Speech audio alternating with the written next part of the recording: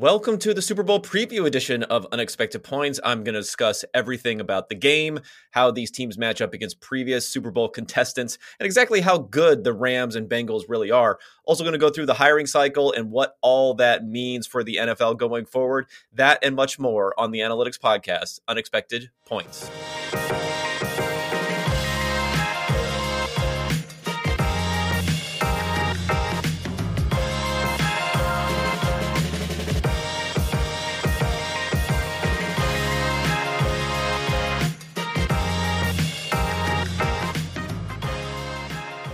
Alrighty. We are pivoting slightly this week, going to a single episode rather than the dual episodes with nothing to review.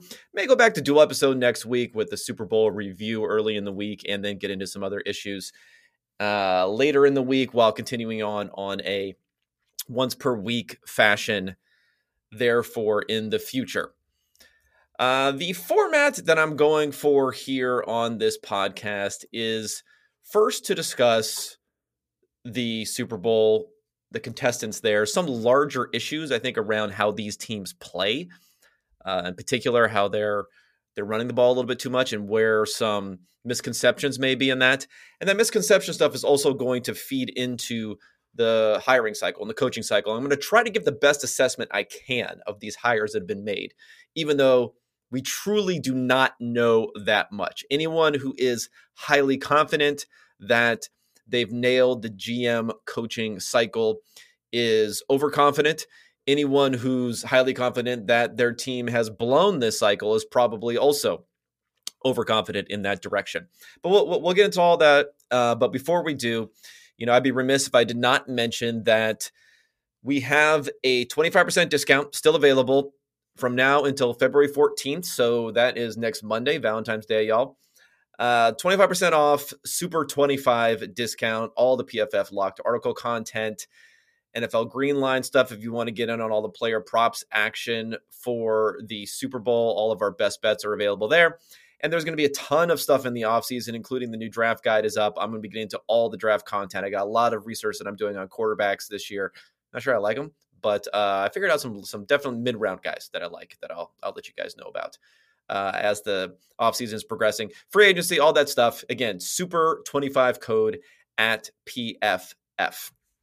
Okay, let's first talk Super Bowl. And I think that the way this game is being talked about is a little bit confusing. I mean, if we want to talk about it from a high-level perspective on the bloodless betting markets here, and it's a little more blood in there when it comes to the Super Bowl than it would coming to other contests this season. Markets can be moved a bit more by fan money and so on that may be a little bit less rational during the Super Bowl than during the regular season. But, the Buzz verdict of the market right now is the LA Rams being a 4.5 point favorite over the Bengals. Our line is more like 3.7 for Green Line. My number is actually a little bit higher. It's more like 5 for the Rams. I'm not as confident in the Bengals as our Green Line numbers. Now, our Green Line numbers are powered not primarily, but there's a high degree of influence of grading. And Joe Burrow now, as of now, through this point in the season, is the highest graded quarterback in the NFL, overtaking Tom Brady after Tom had a difficult playoff outing against the Rams a couple weeks ago. So I think that plays into it a bit more. And Stafford, again, his grading is, I believe, let me pull up his exact grading this year.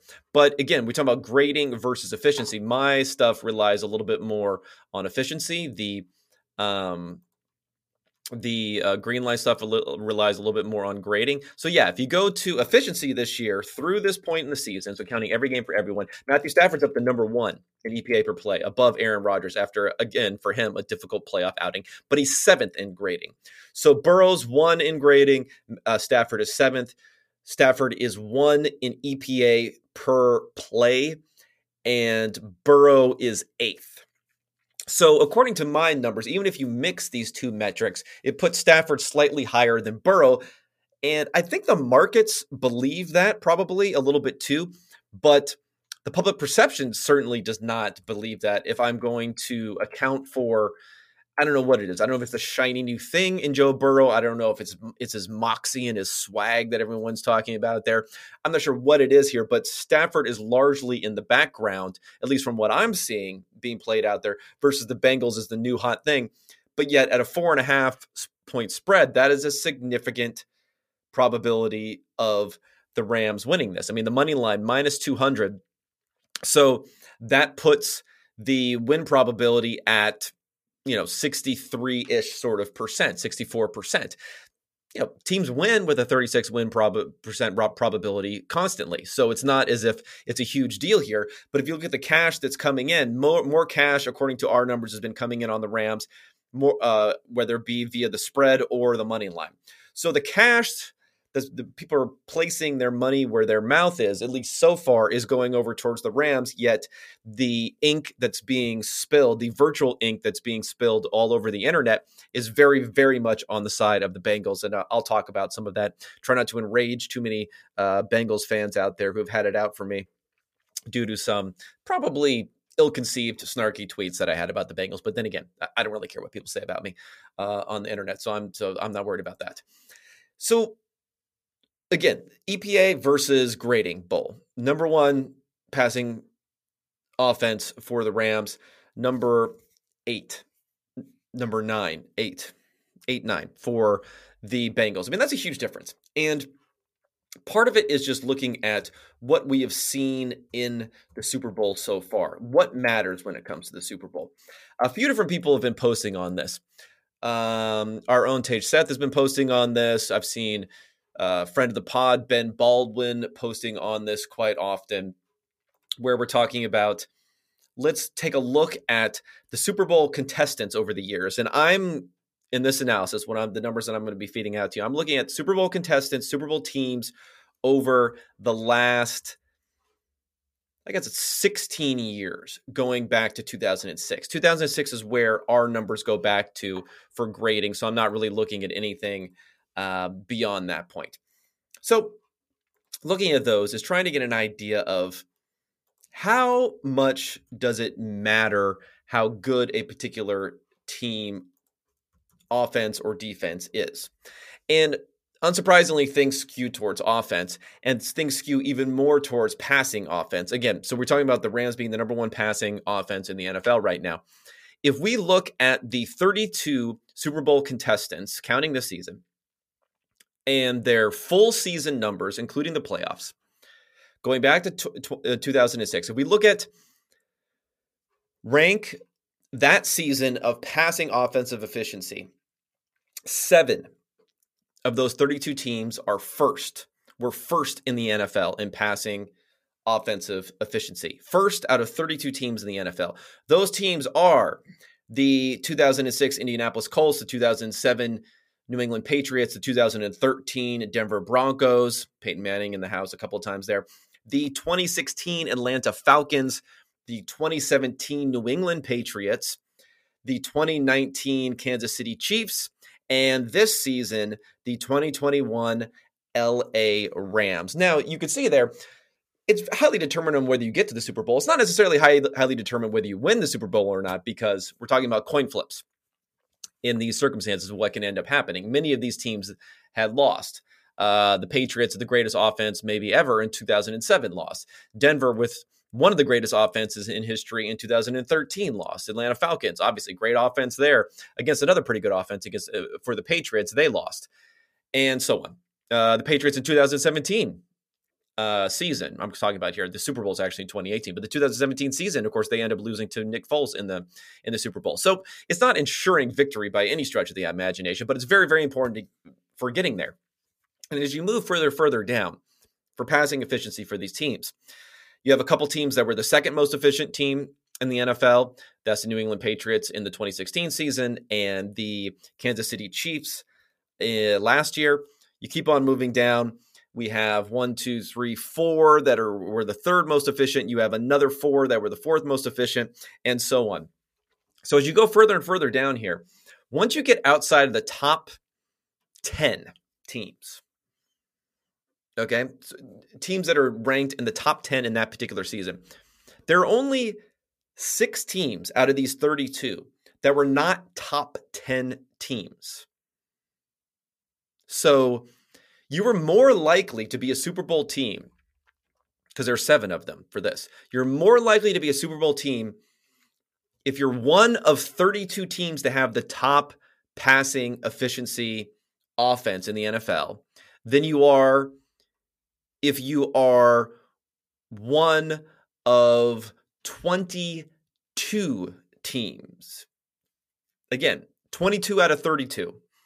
So I'm sorry, I said this incorrectly. So if you're more likely if you're one of 32 teams, that first place team, than you would be if you're 22 of 32 teams. So 2/3 of the league doesn't really make it there. That shows you how powerful it is for this type of offense. Now, if we're going to flip over to something like rushing efficiency, only 3 teams have been the top rushing efficiency team to make the Super Bowl, and about half of the teams were top 10 teams. So only half of the teams are top 10 teams here, whereas almost all the teams were top 10 teams before.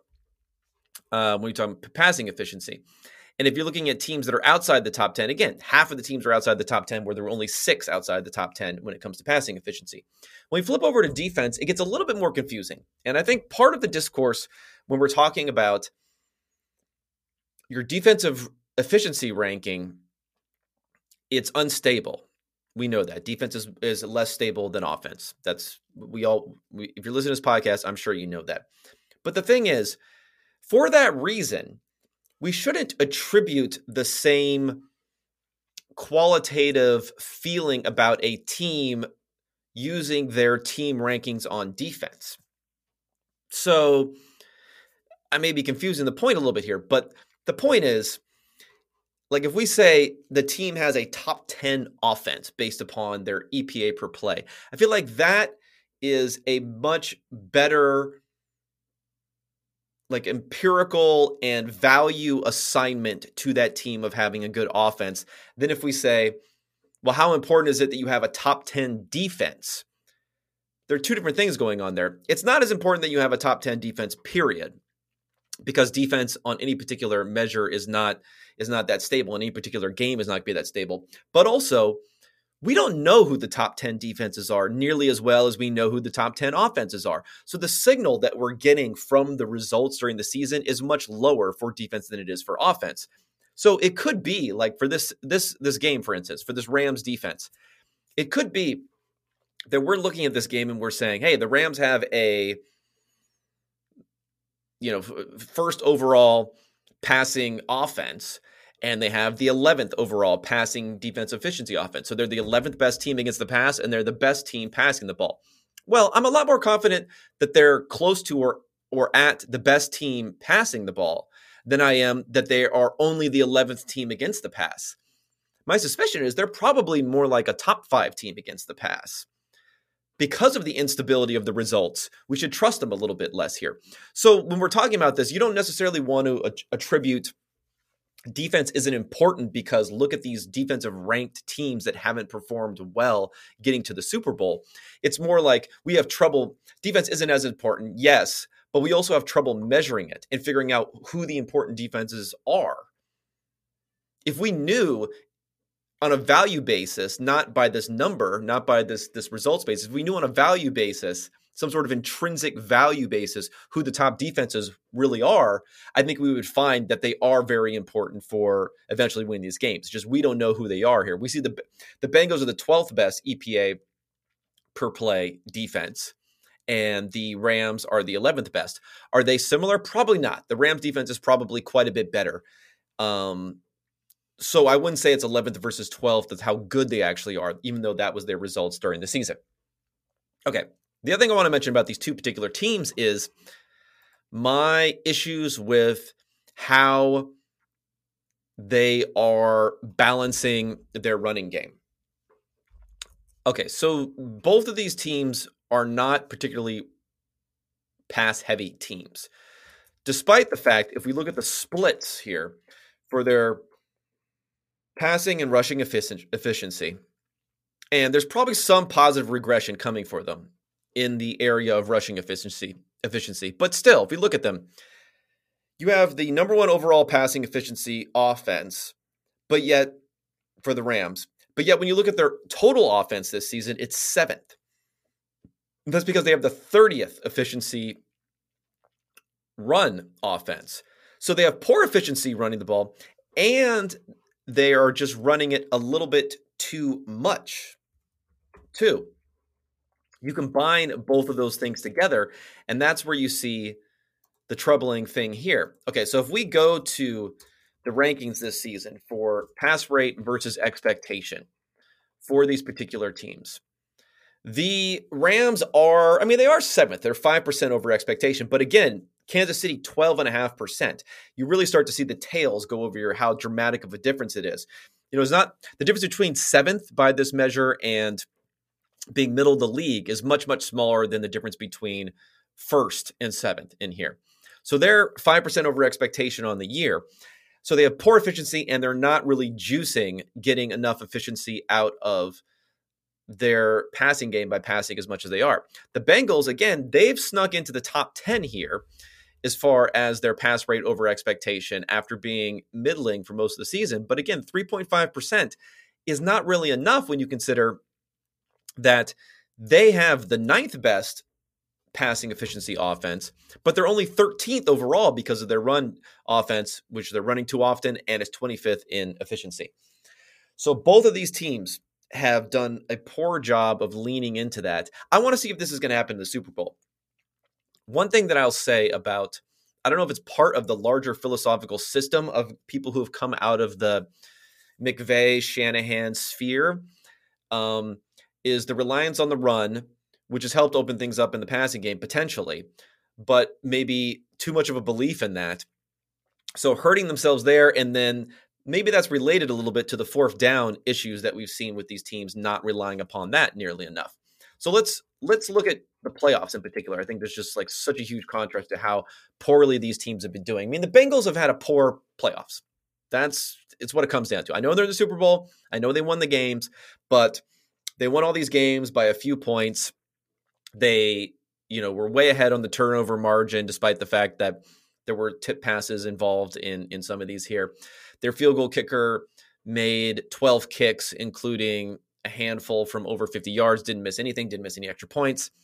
They had some long run after the catch type of plays that ended up contributing to that. So, but still, they added 12 EPA. They've had 12 EPA from their drop back offense over the course of those 3 games. They've had a negative 11.2 running the ball. So almost wiping out everything that they've done positively passing the ball. The Rams are way more dramatic. They have 40.9 EPA. So 40.9 versus only 12 for the Bengals passing the ball. They've been hugely efficient passing the ball, especially in that Buccaneers game when we watched how they marched up and down the field there. And their running game, which includes the fumble losses, which they had 4 fumbles in that game. The running game, minus 45 expected points added. So plus 40, minus 45, whereas the Bengals plus 12, basically minus 12. So these two teams have ended up netting out having very little positive offensive efficiency by how poorly they've been running the ball. We'll see how much they really lean into that going forward, but I think that is going to be critical for them in this particular game. All right, before I get into more about the Super Bowl, I want to hit an ad here. We're going to talk about Western and Southern. The Unexpected Points podcast is sponsored by Western and Southern.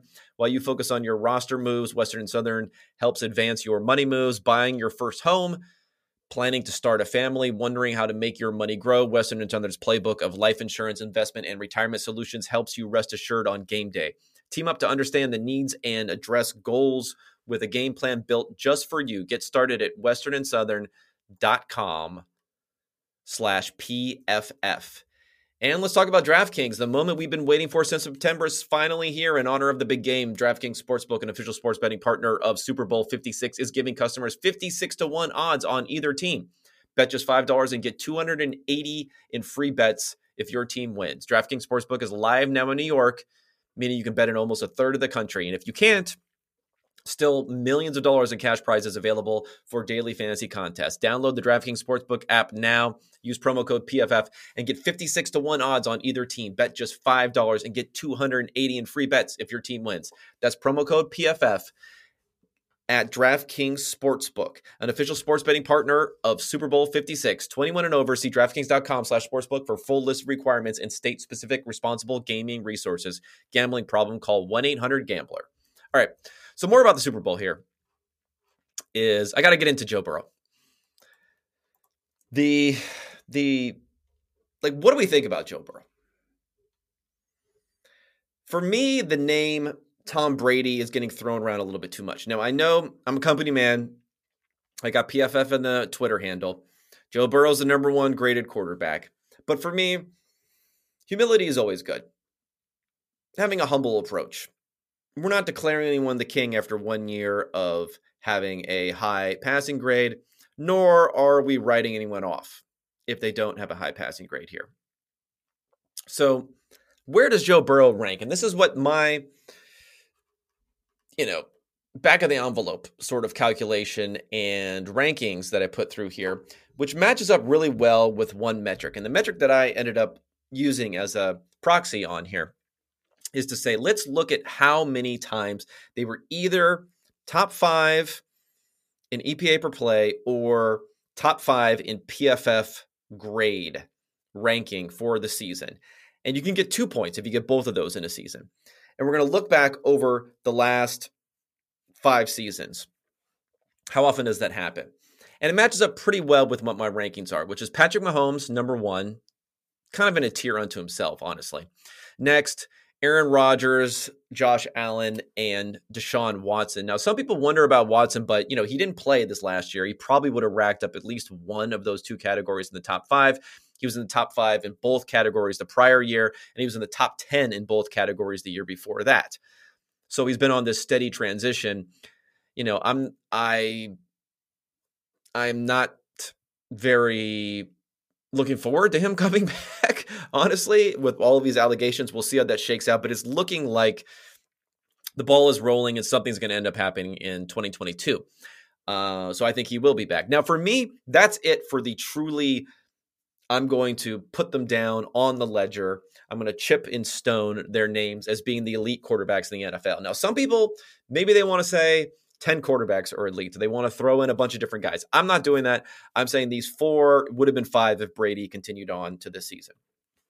Now, in the near elite category, I do think Burrow falls into this category, and I'm going to put him in that category. But at the same time, there are a lot of names in this category, and I think that's why it's getting a little bit confused of people saying, Burrow may be better than Mahomes because of the IQ issues, because he's this more cerebral player. I mean, there's no real way you can get there other than looking at their PFF grade for one season. Mahomes still had a higher EPA per play. He still had better metrics last season by far.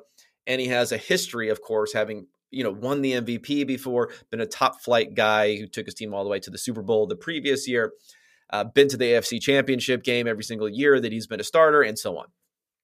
It's really, really hard to get there. And we're going way too far in that direction, including going way too far with the comparisons to Brady. Again, I'd have Brady much more in this elite category and not Burrow yet.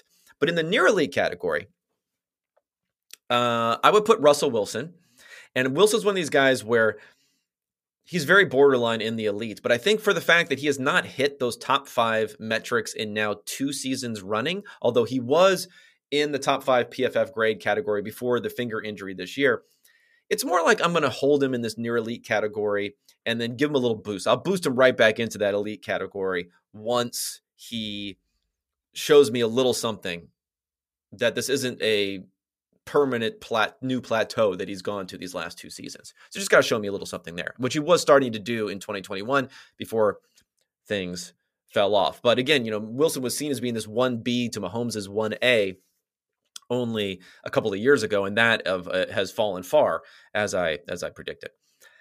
The next guy on this list, I would honestly say, is Justin Herbert. And the Herbert versus Burrow debate, I lean Herbert because there's no real way to get to Burrow other than, again, if you're just going to lean everything on the PFF grade for this season. Herbert this season, if you look at his rankings, Burrow's now number one. Herbert's fourth in grade, fourth in EPA. And again, I said Burrow was down at eighth. So significantly better. So let's just think about a simple way of thinking about who's, if you wanted to average these two categories, Herbert has an average of four in each category. Burrow has an 8 and a 1, which is a 9. Burrow has an average of 4.5. So even just for this season alone, if you wanted to just look at these equally, which I like to do, maybe you want to put more on grading. Even if you want to just look at these equally, you could argue that Herbert had the better season. Now, if you go back to 2020, and I think this is the important point here, is that we want to discount what happens in the rookie years somewhat, but we don't want to just toss it completely out the window. So Herbert in his first year was 8th in EPA per play. So he was in the top 10, and he was 14th in his grading. Joe Burrow was 17th in EPA per play and 18th in grading. So you have this season, which is arguably a coin flip, although I don't think a lot of people see it that way. You have last season, which was a strong tick in the column of Justin Herbert.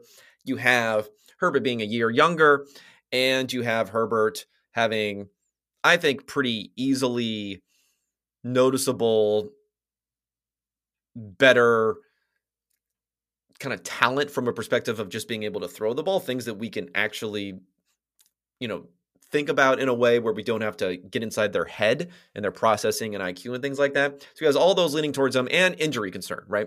He doesn't have the major injury, and he's not taking as many sacks too. So it's probably less likely he has a major injury going forward, all those sorts of things. So for that reason, I would put Herbert there. Now, for where Burrow would go, you could maybe put Burrow next, but I think Dak Prescott is in the mix there. Again, he's another guy who has some injury concerns this year, where what happens next year, we'll have to see. Burrow's right. I think Burrow, Dak, and then now going into Lamar Jackson are all kind of right in there.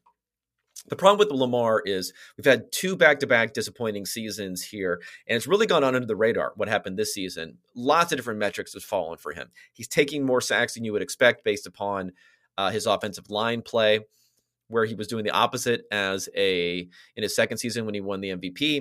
He's throwing more interceptions, a lot more turnover-worthy plays than he was in that season. And, of course, he's had the injury concerns and he's missed time. So that's been probably affecting his play, but it's something you hope you're not going to get a lot of going forward. So that's more the tier that I put for Burrow. And then after that, in this kind of near elite tier, which is even a bigger tier, I would put Stafford in there, and I would put Kyler in there. But Kyler's probably at the end, almost in his own tier at the end there. Ryan Tannehill is actually someone who scores really well according to these metrics of EPA and grading, but I'm going to put him at the top of the next tier. I'm not quite putting him in this like near elite sort of tier here, but that would be it for that. So, I mean, I don't think it's bad to say for Joe Burrow, he's somewhere in that 6 to 11-ish sort of range, probably closer to being, if you're going to look really, really hard at it, I would say it's really close to being between 7 and 9 right now. That's where I think it's fair for him.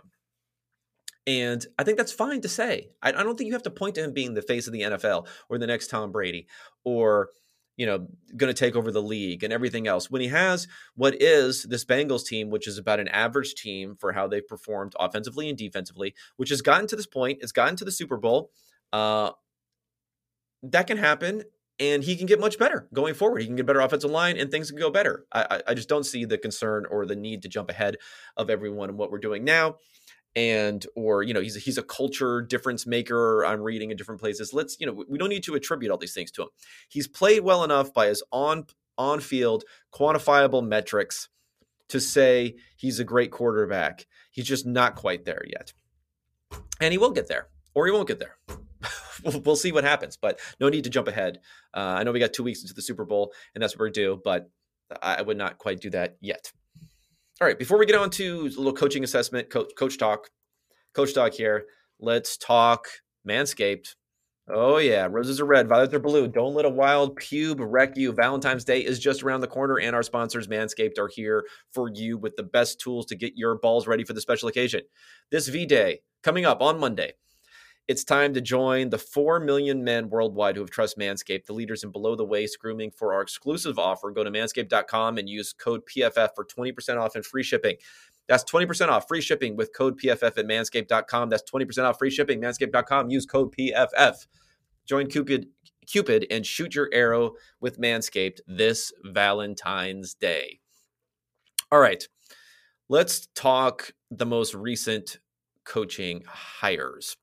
And some of these I dabbled in before, no pun intended for Brian Daboll, but I didn't get into them that much. So all of the coaching vacancies have been filled now at this point. I see people getting excited about the Giants in particular because they brought in Joe Schoen from the Bills. Brian Daboll, who I mentioned, they got Wink Martindale now as the offensive coordinator. So they're kind of building a big team there. I would think that for the very little that we know, I do think there is something with Daboll in as far as what he was able to do with Josh Allen and the evolution of him getting better. Now, did he make Josh Allen become more accurate? No. I think a lot of that is probably based on whatever training that he had to help improve his accuracy and his form and whatnot there. But what he did do is, and they rank extremely highly, where I have a metric here where if you combined pre-snap and either pre-snap or at the snap motion, play action, throwing the ball on first down and second and long. If you combine those three metrics, the Bills are through the roof. It's kind of smashing the easy button on some of these plays. Passing on second is short also, which is another easy button that you're smashing on these plays. So Daboll's been doing these things. Again, it's very difficult. I know that everyone can parse what's going on scheme-wise and not what's going on scheme-wise. For me, that ends up being a lot of, if it worked, then we're going to give it credit. If it didn't work, then we're not going to give it credit. I think these particular things where you see these overarching value that you can get from something like pre-snap or at the snap motion, it's not, you run motion and you get better necessarily, but it's good to know these overarching macro points, then figure out how can we integrate this more into our offense. Should we be thinking about it? Again, it's not just, pass the ball every play. It's thinking, hey, passing, we can get these explosive plays on 2nd and 1, passing the ball, and we still have 2 downs after 2nd and 1 to get a first down. So let's figure out how to get those explosive plays. It's not just, the EPA per play on 2nd and 1 is so much higher than rushing the ball, so therefore pass it every play. No, we're not saying that. We're saying take these macro numbers to think about how you can apply it in a smart macro way. That's what the coaches are great at. That's not what we're great at. We're not going to be out there coaching anyone, telling them to do that. So Daboll has done that. So I do think that was a good hire there. Now, when we go over to Minnesota, bring in Kevin O'Connell, I don't know what to think. I mean, he's from the McVay tree. And again, I have a little bit of an issue with some of the McVay tree stuff because of how much they rely on the running game.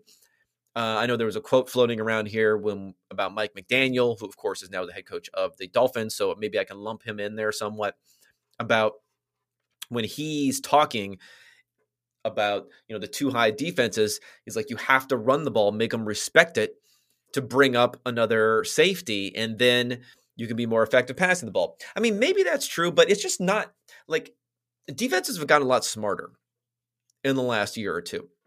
We saw it with the Fangio system, which was then employed by Staley and is now being employed by, Staley's successor in LA and also with Staley for the Chargers. We're keeping more of these too high shells that we're seeing other places. For certain teams, it's not going to matter. The Chiefs faced a ton of, 3-man rushes in the second half of the conference championship game that they lost to the Bengals.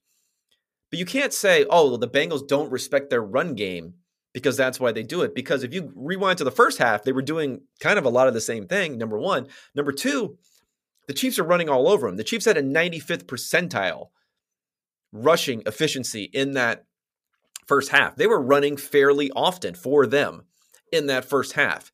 It did not change the Bengals' philosophy. The Bengals were going to play a certain way because they're facing Patrick Mahomes. It's not as simple as you run the ball more and then teams will automatically bring that safety down. We're seeing it again. We talk about Russell Wilson, the struggles he's having. Teams have started to acknowledge the fact, you know what, Seattle? You can run the ball as much as you want. We're not going to let you get those explosive plays with Russell Wilson. They were doing it to Josh Allen. They say, you know what? You guys never run the ball, so I guess it didn't really matter for the Bills. But even when the Bills started running it better, they were going to come in on it. So I don't think it's that simple. I don't think you can enhance Patrick Mahomes' efficiency, a Patrick Mahomes-led offensive efficiency by saying, you know what, we're going to run the ball a bunch. And then the defense is going to say, we got to stop the run, and then we're going to pass the ball really effectively. No, you have Patrick Mahomes. The defense is never going to say that unless they're idiots, which is possible. They're never going to say, we're so focused on stopping the run here by Patrick Mahomes because this Chiefs offense is shooting themselves in the foot and being less efficient running the ball over and over and over again. No, it's not going to happen. So I'm a little bit worried about that because I know that Kirk Cousins probably is a quarterback where there's a lot more of that evident, where running the ball so much probably does help open things up for him more because the defense is not going to respect stopping the pass as much against Cousins as others. So I can see that working. Maybe that's the case with Tua also in Miami. So I can see that working there. That probably is the case somewhat with Baker Mayfield. Baker Mayfield, tremendously positive splits towards play action versus not using play action with Stefanski. So I can see that there.